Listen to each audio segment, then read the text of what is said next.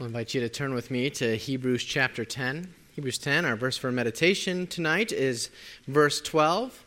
But since the author of Hebrews is making a comparison that begins in verse 11, I'm going to cheat a little bit and start a little early. But turn with me to Hebrews 10. We'll be in verses. I'll read through verses 11 through 14. And every priest stands daily at his service, offering repeatedly the same sacrifices, which can never take away sins.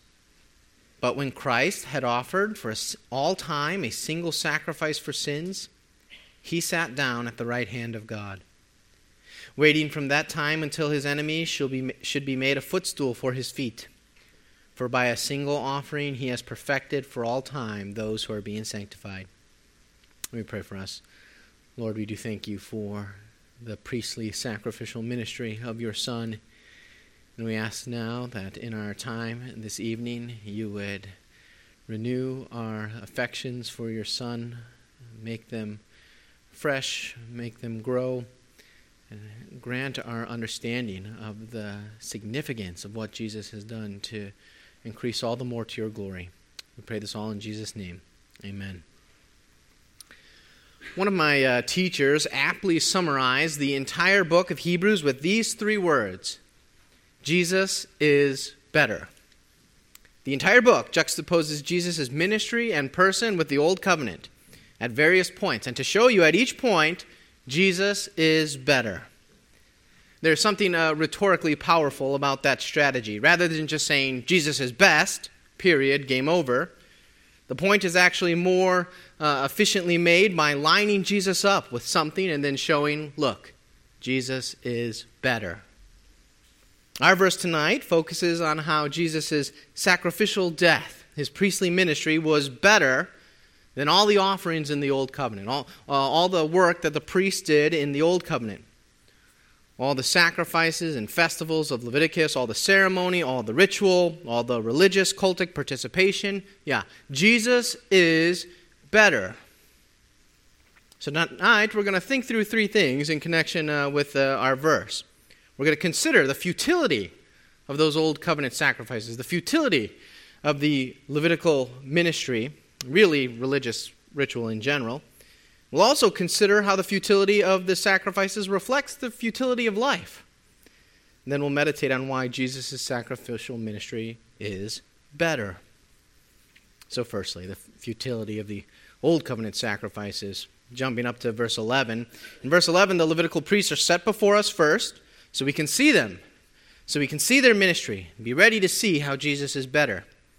As we read, every priest stands daily at his service, offering repeatedly the same sacrifices, which could never take away sins. Right at the beginning of that verse, the author makes a point of saying the priest stands. The priests, they need to stand. This is important. It's not just a thematic image that he uses to contrast with Christ, but you'll see it's thematic for the entire book of Hebrews. The priests stand because they have to work. We're told really three things about the priests. They stand because they work, because they have to work daily. They have to repeatedly offer the same sacrifices, and those sacrifices can't take away sins. Right? It's actually a logical chain, right? They have to stand and serve daily because they have a need to repeatedly offer the same sacrifices. And they have to repeatedly offer those same sacrifices because those sacrifices can never take away sin. What you're seeing there in verse 11 is the futility of the Levitical priesthood. All the sacrifice, all the ritual was futile. It didn't accomplish anything. It just went on and on with no end and no results. Now let's be clear. The author of Hebrews is not denying that Leviticus is Scripture. The author of Hebrews is not a Marcionite, right? You remember the 2nd century heretic Marcion who said the Old Testament was bad. That represented the work of a lesser demiurge spirit, not the one true God. The author of Hebrews is not rejecting Leviticus as Scripture. He's not saying that God had nothing to do with the Levitical sacrifices.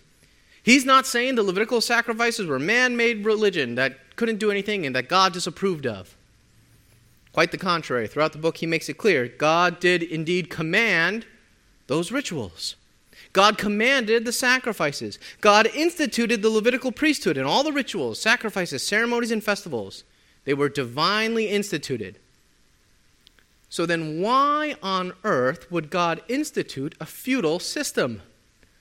Why on earth would God give the people rituals that didn't ultimately accomplish anything? Was that God just setting his people on a wheel like a hamster and saying, have fun going nowhere? It's not what God was doing. The Levitical system was deliberately feudal. Like we heard in Ecclesiastes this morning, part of the point of the system is to demonstrate its own futility. Ritual and symbolic actions are not meaningless. And the Levitical rituals weren't only about being a feudal exercise, right? God blessed his people greatly through the rituals when they were performed correctly with the right heart. All worship is wonderful. We still have religious rituals.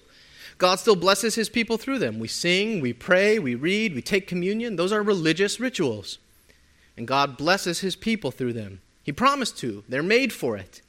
He gave them to us as a gift. And yet, think about even the most wonderful worship experience that we could have. The best Sunday morning, right? We feel the Spirit especially active. The sermon hits you at every beat. Perfect amount of encouragement and conviction. All the songs were your favorite. The fellowship was sublime. Your relationships eminently enjoyable. Your conversation deep, warm, and fun. Think about that Sunday, right? Not every Sunday morning is perfect like that. Probably on the fewer side, so totally perfect. Yet those Sundays exist, don't they? Right? Some of us have had them. Yet even after one of those Sundays is still Monday. And that's part of the point of Sunday worship, to show you that you need an eternal Sabbath that never ends. Because the rituals, if they don't have an end they point to, are just a rat race.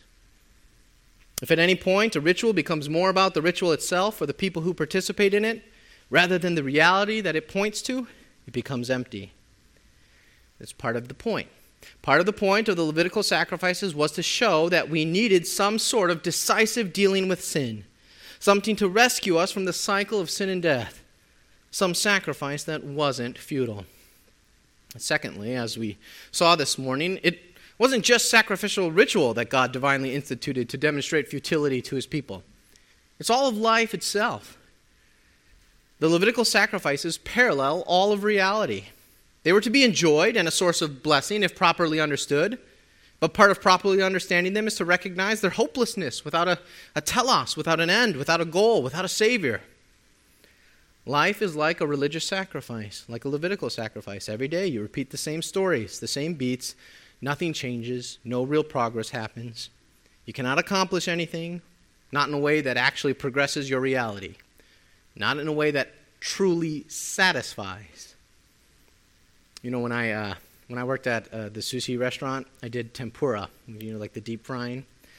One of my favorite things to make was soft-shell crab, not because I eat seafood, but just from an artistic standpoint, right? You had to learn a special technique to drop the crab in because you wanted it to come out perfect, right? With the claws making the little U and the legs all each spread out like the Spider-Man symbol. Right? That's very hard to, dip in batter and get it to come out perfectly. Every single order was a chance for me to pursue what I colloquially called a go-home crab. I actually got everyone else in the back to call it that as well. A go-home crab was a crab so perfect, so evenly battered, so symmetrical, so perfectly splayed out that you could never do better. All there was to do at that point was just go home. I wanted to make a crab so good that I'd just have to go home after that. I did it once. I made a crab so beautiful that I could literally not imagine any tiny way it could have been better. And you know what the problem is? I didn't get to go home. You know what happened after I achieved perfect artistic culinary excellence with a go-home crab?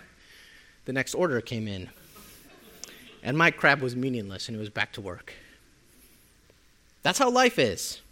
No matter how great any one given accomplishment is, it becomes ultimately unsatisfying. And even your accomplishments can be bitter because of it. Bitter once you attain them, precisely because there is still a tomorrow that rolls around with nary a thought about yesterday's accomplishment. Life goes on. It goes on in exactly the same way regardless of your accomplishment. Right? Imagine you're the ambitious student. You get your 98s, your 99s on your tests. You never get that elusive 100. You study, you strive, you work yourself to the bone, and you do it. You finally get that 100. Your tomorrow will look exactly the same whether you got the 100 or the 98. Tomorrow's satisfaction does not care about yesterday's accomplishments. Every day you start anew, unsatisfied. Every single accomplishment, even the greatest, most life-altering, most history-altering, most mankind-changing individual accomplishments must be followed with the inevitable question, now what? And eventually you realize, I guess I just go on, and then you die. No ritual will ever change that. The Levitical sacrifices were a picture of futility.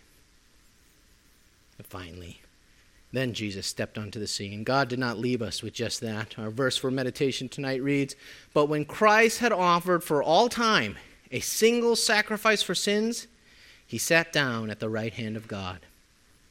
Jesus sat down. Not like he took a breather, right? Not like you or me who might momentarily sit down in satisfaction to enjoy an accomplishment, but then we have to get right back up, right back to the futility of life. No, Jesus said, "It is finished," and he meant it.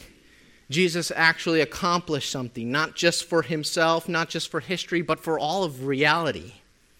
Jesus accomplished something that would actually alter reality and rescue mankind from the futility of endlessly repeated religious ritual, yea, even from the futility of life itself. Jesus accomplished something that satisfied himself and would satisfy others. Jesus' sacrifice is better than the futile sacrifices of the Levitical system because his sacrifice actually addresses the futility of life. Life is futile and absurd, subject to futility because of our sin.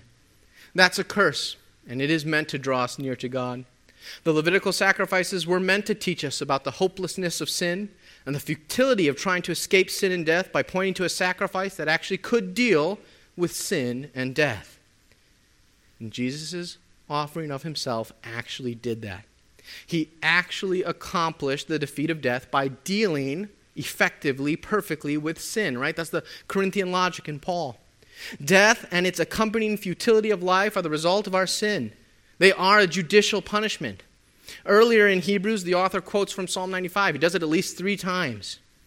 "As I swore in my wrath, they shall not enter my rest." 3 different times. "As I swore in my wrath, they shall not enter my rest." That psalm is referencing the generation that left Egypt. But because of their rebellion, they were not allowed to enter the promised land, and they had to die in the wilderness. And God called the promised land his rest. It was keyed to his Sabbath rest, his accomplishment that led to real rest. And because of sin, the people weren't allowed to enter the promised land. In other words, because of sin, rebellion, the people weren't allowed to enter rest. That's God's wrath. The judgment on the wilderness generation was a typological picture of future ultimate judgment. Because of our rebellion and sin, we are excluded from God's rest. And final judgment is imaged in our inability to find real rest, permanent satisfaction in all our work. Because of our sin, we are unable to enter God's rest. That applies both ultimately and daily. But God, in his mercy, provides relief from his wrath, relief from exclusion from his rest, relief from futility. Because Jesus' death actually sufficiently pays for our sins. Because after Jesus was offered, there is truly nothing left to be held against his people. Death itself is defeated, and that means futility is defeated.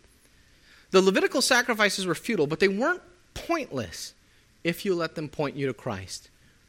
In the same way, life is futile, but it isn't pointless if it points you to Christ. For in Christ Jesus there is forgiveness from sins, healing of the separation between us and our Creator, victory over death, and the promise of an eternal, non-futile life. Because Jesus' death satisfied the punishment for our rebellion, because we are forgiven for our sins that keep us from God's wrath, Jesus' death paved the way for us to enjoy eternal satisfaction. Jesus' death perfected, as it says in the next verse. It perfected for all time those who are being sanctified. Perfected. And part of the Hebrews' idea of perfect is to be able to be at rest. Jesus' death paved the way for heavenly joy in an existence of unmarred, joyful fellowship with God, living as we were intended to live in a way that we can't even really comprehend because it isn't possible for us to comprehend a non-futile life. As we saw in Ecclesiastes, everything we look around shows us life is futile. But because Jesus died to save us from our sins, his sacrifice perfects us. And oh, what hope. Part of that perfecting work is that Jesus' sacrifice makes it so that our work in our glorified state won't be futile. It will be satisfying in a way that nothing in this life ever could be. How will that be the case? What will it look like to work and worship and be totally satisfied and perfectly joyful and content? I have absolutely no idea. But Jesus can get you there. He made a sacrifice for sins, and he sat down so that one day you can sit down next to him. Let's pray. Lord, we thank you for your perfecting sacrifice. We thank you that you were able to accomplish something, that you were able to sit down, and we thank you that your work invites us to the future hope of sitting down next to you, enjoying the eternal satisfaction won, the freedom from the futility that our sins have created. Thank you for your mercy and goodness to us. We pray in your name. Amen.